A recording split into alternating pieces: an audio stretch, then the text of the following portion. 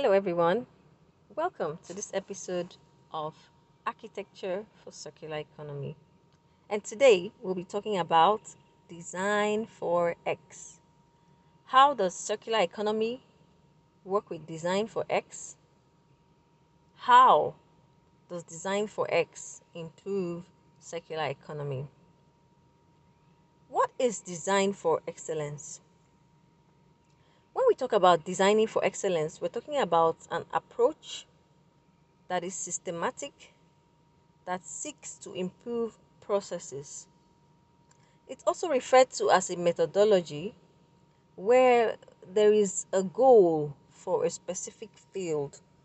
We want to design to improve with a particular target or character in mind.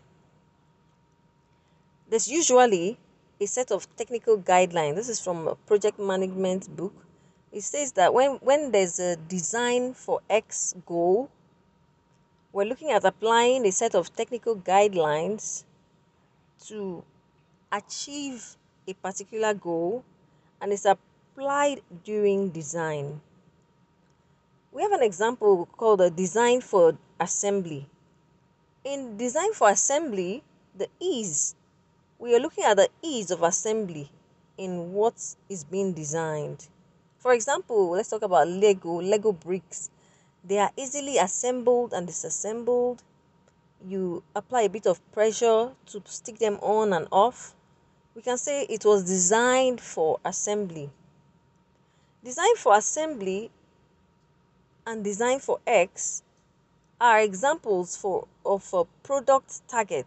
We have a goal and we target something that is known as X.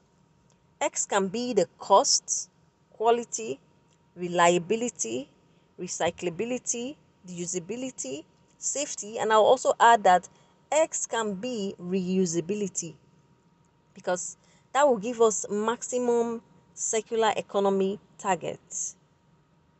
In design for manufacturing, we also see where manufacturing processes are made to improve. And in my experience, reducing manufacturing energy with circular economy goals, we can also say we're having design for circular economy with a focus on materials. Could we say design for materials or say design for resource efficiency? Okay. It talks about tooling, environment, testing, and tolerances when we look at manufacturing.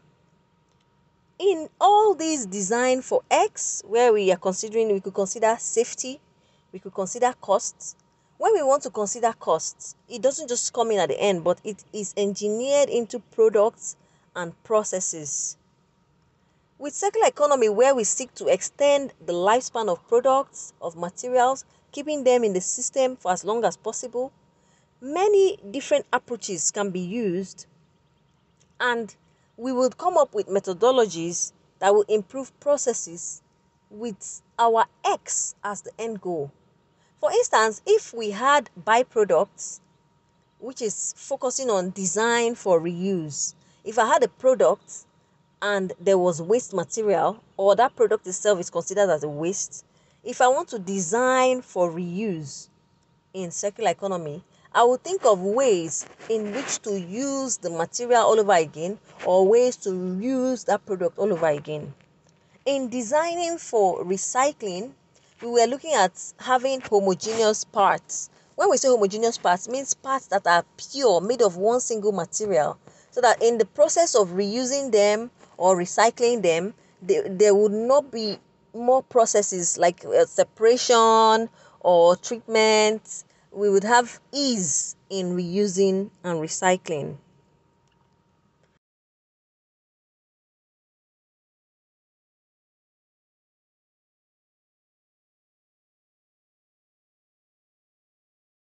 Name that represents a goal of circular economy. Circular economy, we say we want to extend the lifespan.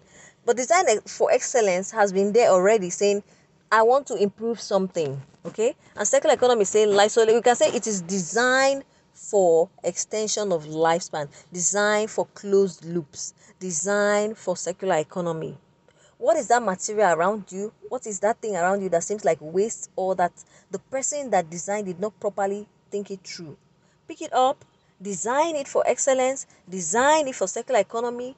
Architecture would then be working for circular. Till the next podcast, stay safe. Goodbye.